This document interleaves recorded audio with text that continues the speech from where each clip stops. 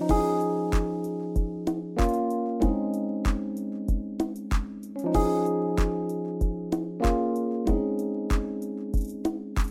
I just sense the Spirit of God in this room. Amen, church? And yes, let's give Him praise. Let's give the Lord praise this morning. Thank you, Richard. Thank you, instrumentalists. And thank you, singers, for leading us in such wonderful praise and worship. Well, if you've got your copy of God's Word this morning, your individual Bible or your smart device, I'm going to invite your attention to the Old Testament book of 2 Kings. We're going to be in 2 Kings chapter 7 this morning. Now that's on page 569 in my Bible. I don't know if that helps you find it or not.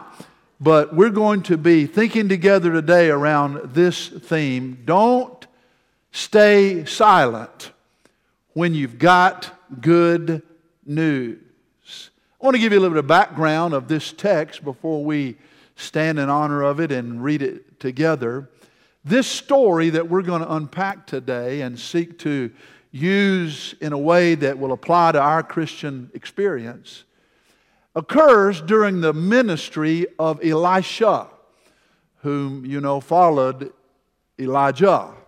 The year is about 848 BC. This story takes place in the northern kingdom. Now, you know, after Solomon, the kingdom divided. There's the southern kingdom of Judah with Jerusalem as the capital, and then there's the northern kingdom of Israel with Samaria as the capital city. So this event happens there in Samaria.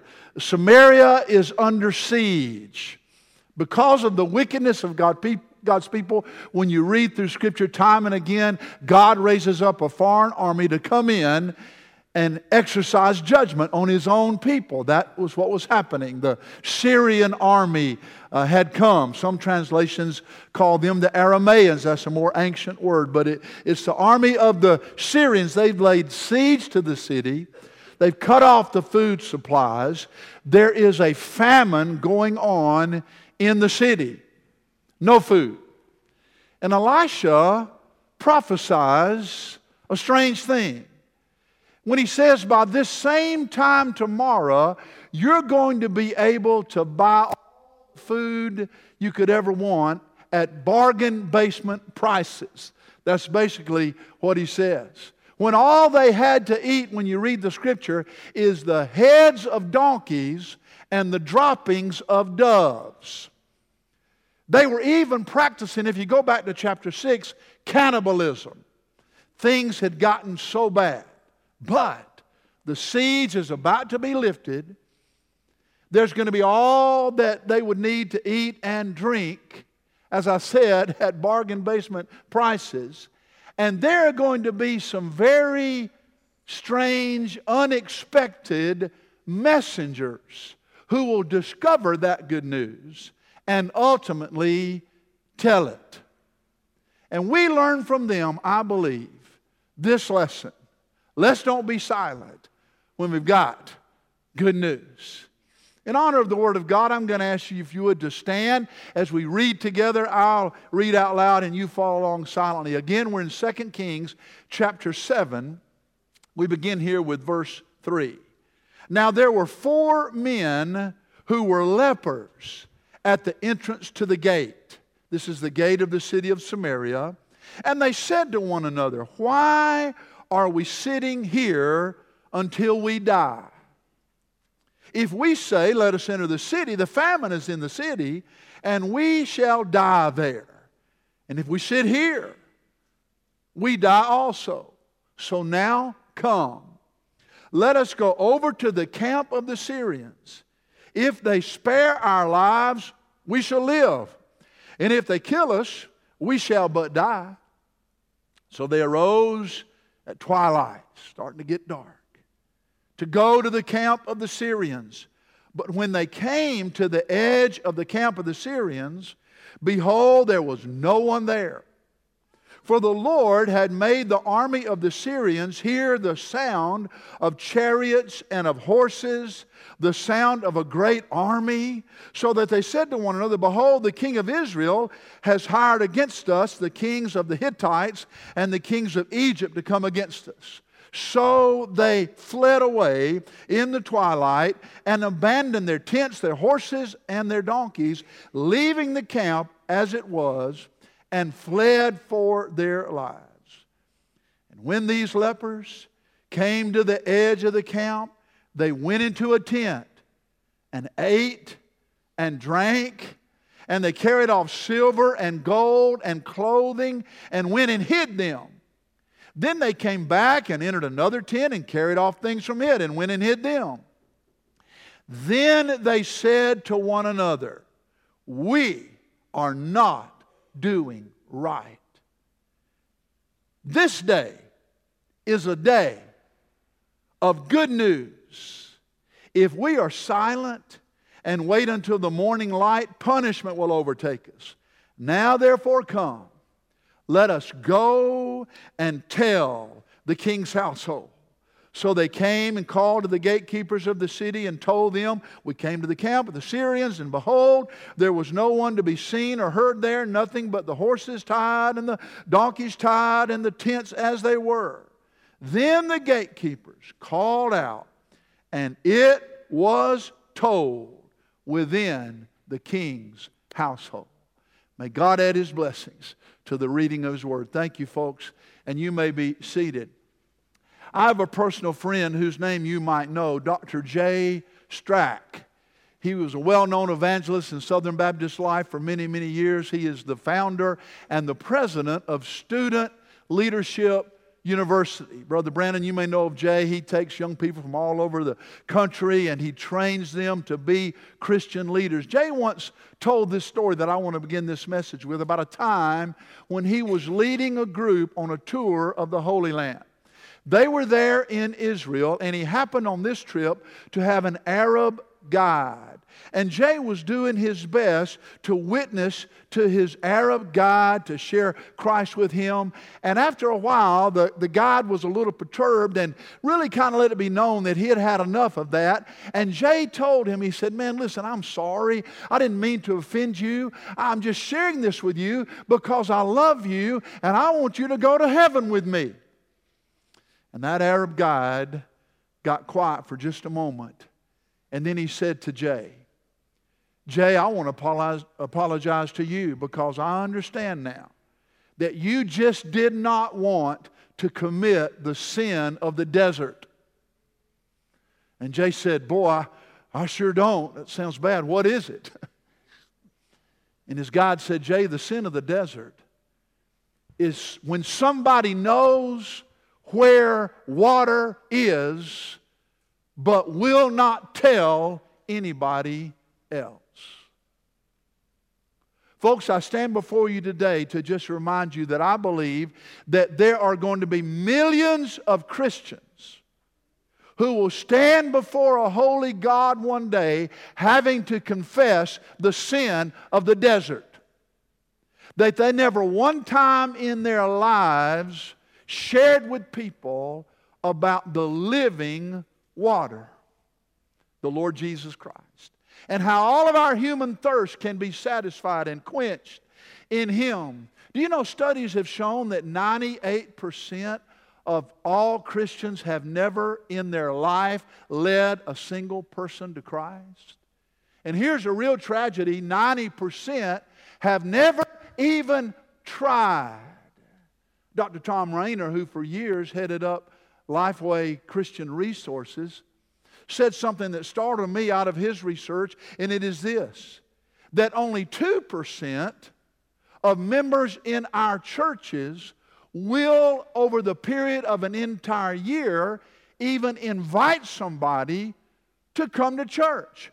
When the statistics also show that 75% of unchurched people will come if they get an invitation. By the way, and if that invitation includes this, I want you to come and sit with me. Beloved, these things ought not to be. We ought not to stay silent When we've got good news, I want you to note this one statement there initially on your listening guide by way of introduction. It is this: with the discovery of something that others need comes the responsibility of sharing it. When you discover what others need, there's a responsibility to share it. I want to ask you, if you're a Christian this morning, have you made a discovery? Friends, somewhere along the line you discovered how to miss hell and make it to heaven. Amen? You discovered how to have your sins forgiven. You discovered, I trust, the riches of the abundant life. Therefore, you have a responsibility, as do I, to share it. I heard many years ago when I was a much younger man this great definition of evangelism. And it is this: that evangelism is simply one beggar telling another beggar where he found bread. Friends, that is exactly what's going on in this story that we just read. These 4 leprous men made a discovery. And with that discovery came a responsibility to share it, but initially they did not share it. They committed the sin of the desert. I would call it the sin of silence. But I want you to note this second introductory statement, and it is this: in the story of the 4 lepers, we can see 4 stages describing the Christian experience. And so that's what I want to do here for the next hour and a half. No, I'm just kidding. But what I want to do, I want to unpack this story, and I want to lift it up to a higher plane, and I want us to try to make spiritual applications as we look at 4 stages that these men were in. And let me just say this: I believe as we examine this text, you're going to see where you are in these progressive stages. So let's dig in. Number 1, I want you to note what I call the sitting stage. And here is a sad truth: we may be complacent. When the curtain rises on these 4 lepers in this story out of 2 Kings 7, they're sitting outside of the city gate. What's going on inside the city of Samaria? Famine, starvation, cannibalism, people dying. Just across the way is the camp of the Syrians, and as we read, God has run them off. He's made them hear this sound like chariots and horses, and they think, man, the Hittites are coming and the Egyptians are coming, and they had run off, and they had left all the food and drink and riches behind, but these lepers had no way of knowing that. And so I want you to get the picture. Here's where they are when the story begins. They are sitting just outside of death, but they're not all the way over to the riches that the Lord has provided for them. Does that remind you of any Christians you know? Sitting outside of death, we've been saved, we've punched our ticket to heaven, but we've not moved on to the riches that God has provided for us in the abundant life. We would do well, church, to ask ourselves, why are we just sitting here? Are we going to just sit here till we die? I've discovered in my ministry many, many times people are sitting in various areas. For example, when it comes to working for the Lord. When jobs are going undone in the church.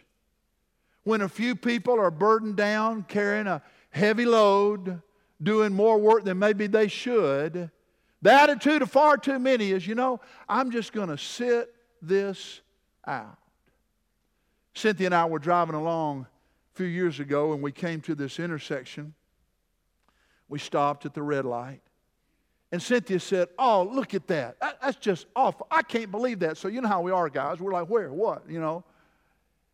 And right there on the corner was a church, and there was a big church sign out front. And on that marquee were these words: wanted, pew sitters. My beautiful bride said to me, boy, that's the last thing in the world we need, that we would want, pew sitters. Church, we ought to declare war on pew sitting. Or in your case, chair sitting here in the house of God.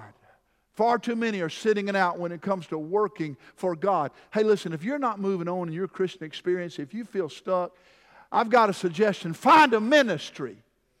Go to work for King Jesus. Far too many people are sitting when it comes not only to working for the Lord, but when it comes to witnessing for the Lord.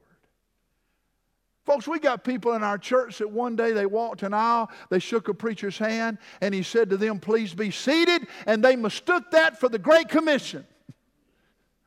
And they've been sitting ever since, not intentionally building relationships with lost people, not trying to share their story, not getting around to sharing the gospel, sitting. Many people are sitting when it comes to walking with the Lord.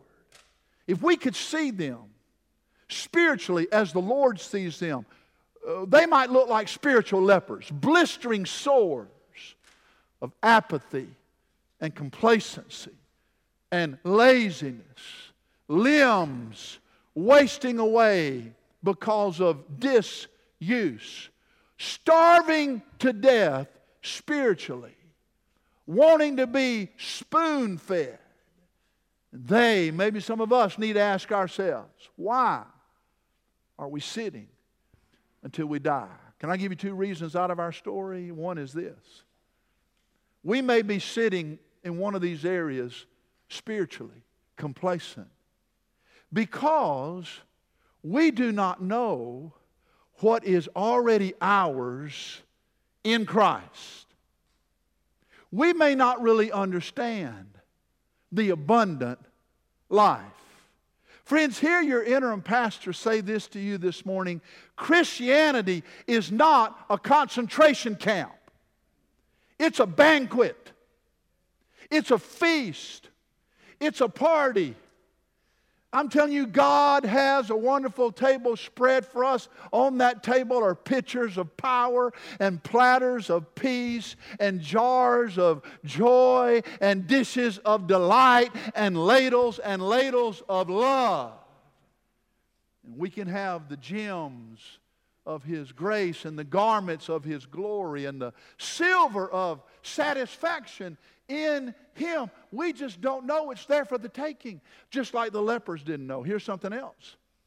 Why do we sit here till we die? Friends, we may be afraid of an enemy that's already defeated. Amen? I mean, the Syrian army had already been defeated. God took care of that. And I'm telling you, friends, when you come to the Word of God, you're going to discover this about the great enemy of your soul, Satan. He is a defeated foe. As Richard said, we read the back of the book and we win. We're not fighting for victory. We're fighting from victory. And there's nothing that the devil in this world can throw at us that will defeat us, because we are more than conquerors. It's time to quit playing it safe. It's time to get out of the sitting stage marked by complacency. So we need to move to this second stage. I want you to note, secondly, the seeking stage. And we should be compelled here. These 4 lepers were finally overcome with some glorified common sense. Here's what they said. Guys, if we go into the city, we're going to die. If we sit here, we're going to die. If we go over to the camp of the Syrians, we're probably going to die. But probable death beats certain death. Let's go for it. Let's just go and let's throw ourselves on the mercy of the Syrian army. If we die, we're just going to die. But we're going to die anyway. You see, what moved them is that which needs to move us, church, and that is the desperation of the hour. They said, why are we going to sit here, stay right where we are, until we die?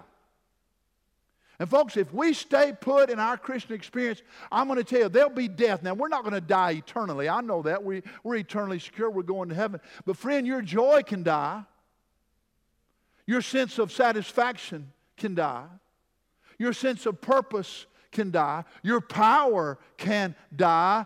I'm telling you, spiritually, you'll dry up. Churches can certainly die.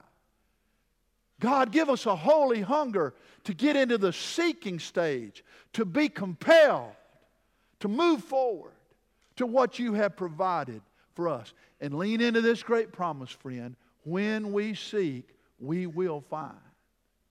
Amen?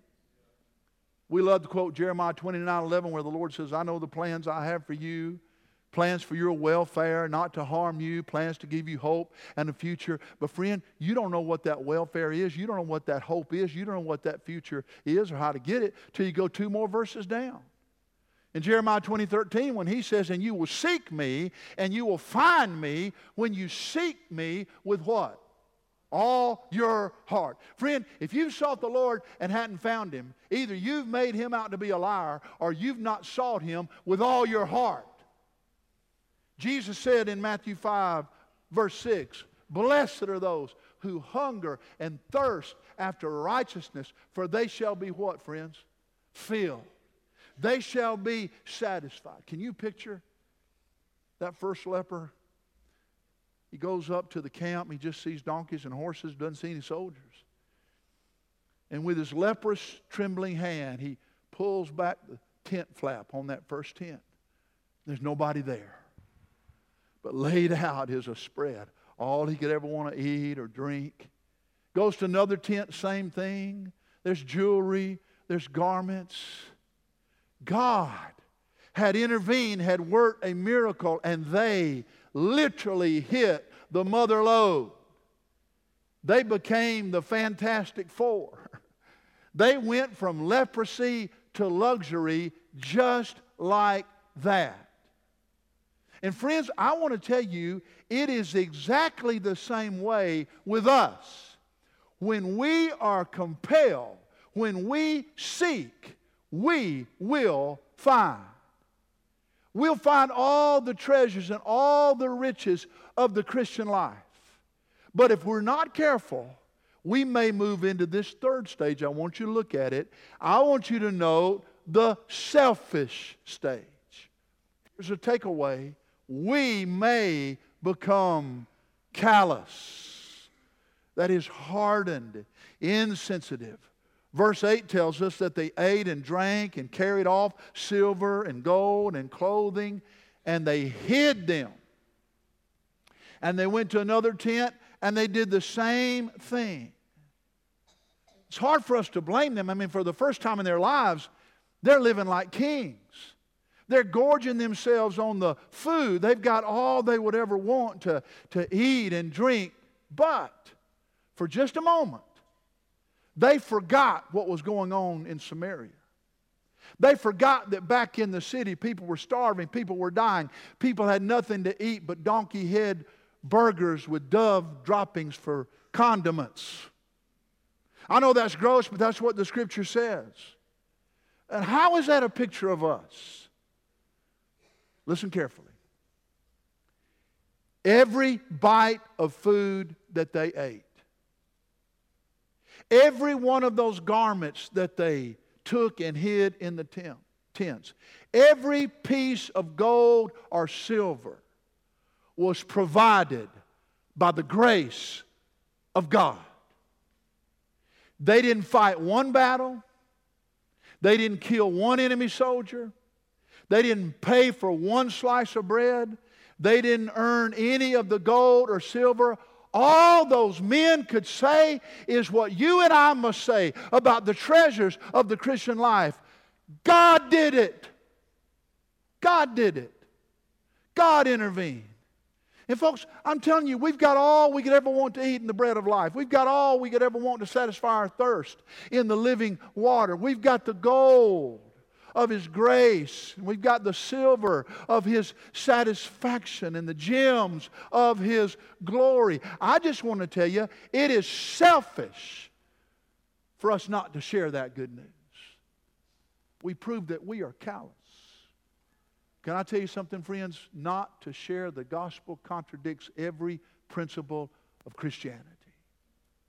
When we are selfish with our Savior, when we are greedy with the gospel, do you think that all of redemptive history ended when you got saved? That God wants to take you to a solitary heaven? No, no. When He saves you and leaves you here, it's because He wants you to share that good news with somebody else. I thought Christianity was supposed to make us less selfish. I thought Christianity was supposed to make us more Christ-like.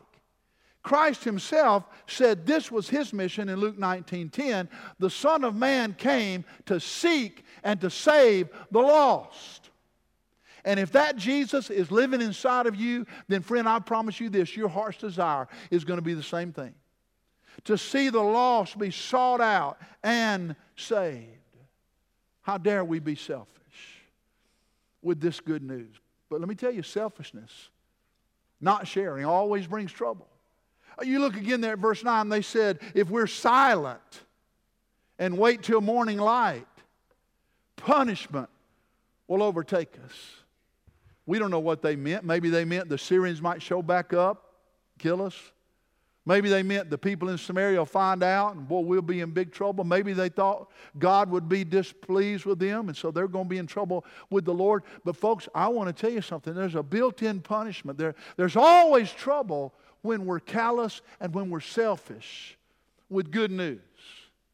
For one thing, we'll lose our power. Are you listening? We'll lose our power. We looked at that verse last week, Acts 1:8. The Lord Jesus said, you'll receive power when the Holy Spirit comes upon you, and you will be my what?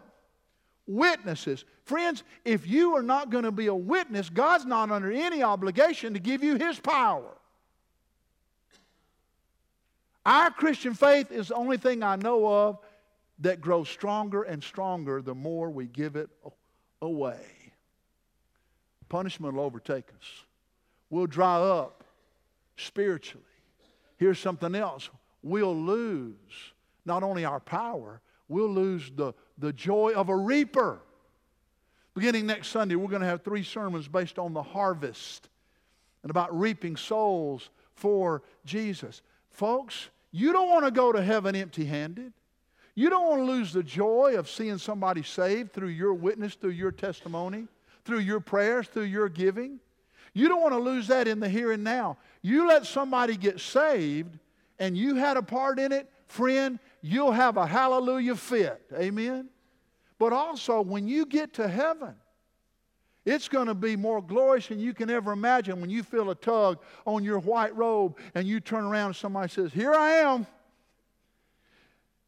Thank you for giving to the Lord. I am a life that was changed. Because of your testimony, because of your witness, because of your lifestyle, because of your prayers, because of what you gave. Here I am, I made it to heaven. You don't want to go to heaven empty-handed. In this life and in the life to come, you'll lose the reaper's joy. So, I highly recommend that you move to stage 4. I want you to notice it. Note the sharing stage. We must become convicted. Boy, these 4 lepers did. I love verse 9 when they said, we are not doing right. This day is a day of good news. I've got a question. Is this day, the day in which we live, is it a day of good news? I know there's a lot of bad news. We look at what's going on in the world. We look at what's going on. Terrorism, we look at what's going on in Israel, in the war, we look at rampant crime and immorality in our own country, and can we say it's still a day of good news? Friend, absolutely yes. Paul said it this way, Romans 5:20, where sin abounded, grace did much more abound. Can I tell you there's never been a more exciting time to share the gospel than in these dark days in which we live. You know what a jeweler will do if he wants to show off some jewelry, a bracelet or a ring or a necklace? He'll put those on some black or dark velvet. And against that dark background, they just pop.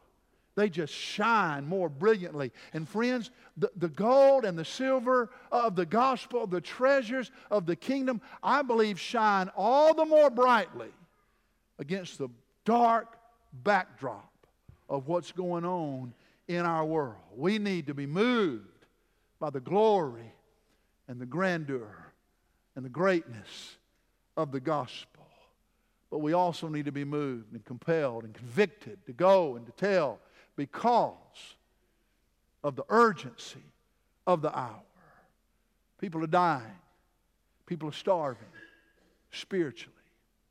That's why these men finally said, we must go and tell. I love that. Verse 9, let us go and tell the king's household. Friend, if you were to reduce the Great Commission of Jesus to 2 words, it'd be those 2 words, right?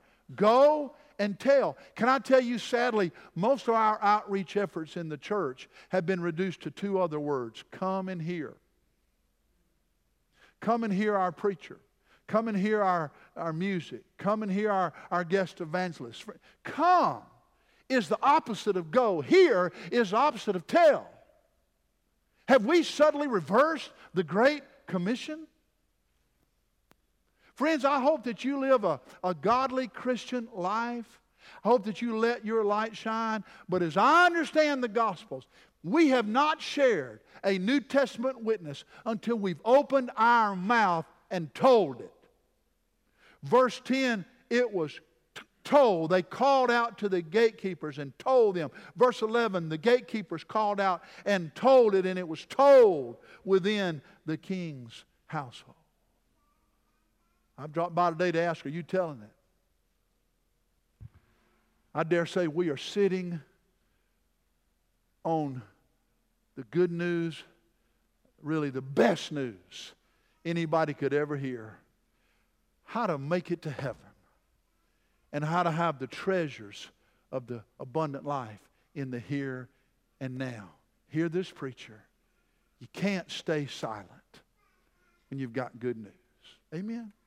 I want to close with this story. It's a story I heard personally from Dr. D. James Kennedy. You may know that name. Dr. Kennedy pastored the Coral Ridge Presbyterian Church in Fort Lauderdale, Florida for years and years. He's the one that came up with Evangelism Explosion, EE.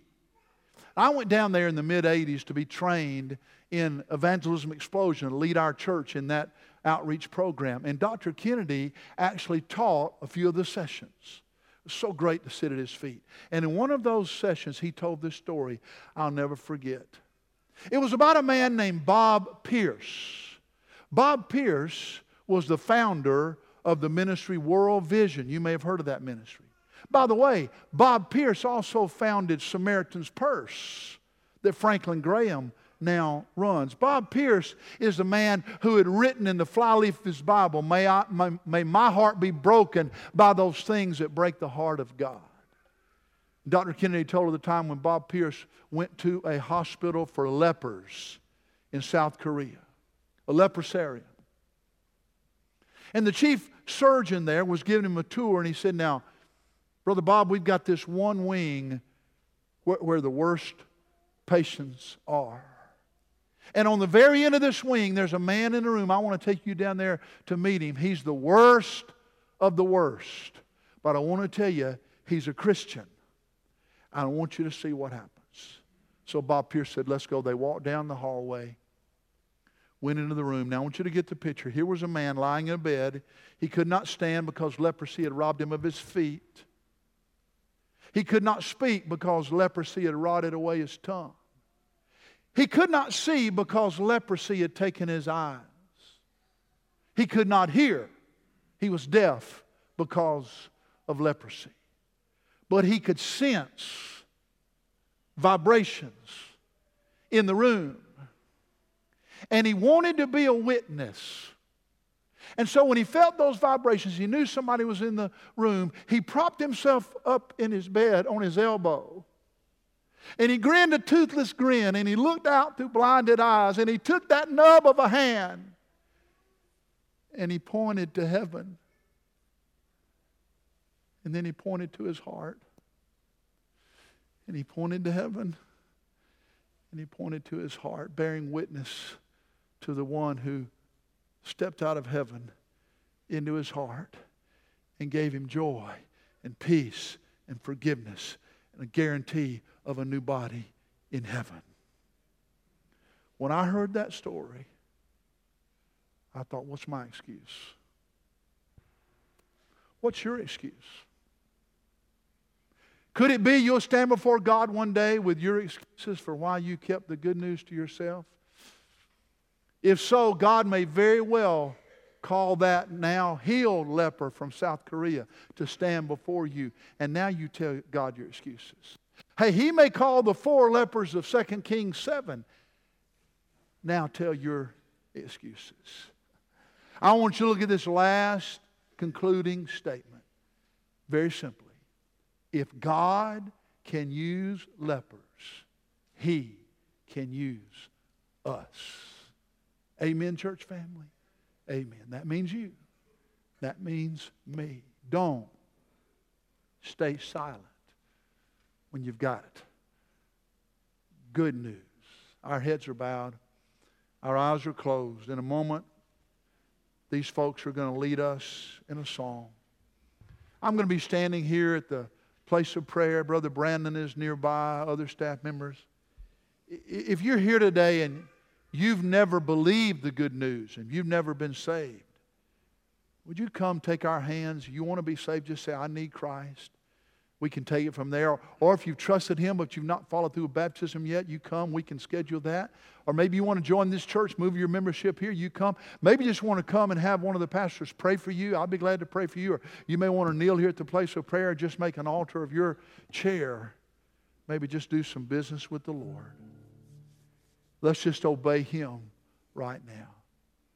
Oh God in heaven, would you forgive us? And we know you will, and you do. You already did.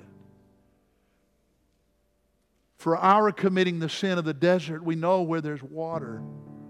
We don't tell others. We know where there's bread. The bread of life, and we don't tell others. Forgive us when we just stay sitting. Move us to be seekers. Help us not to be selfish.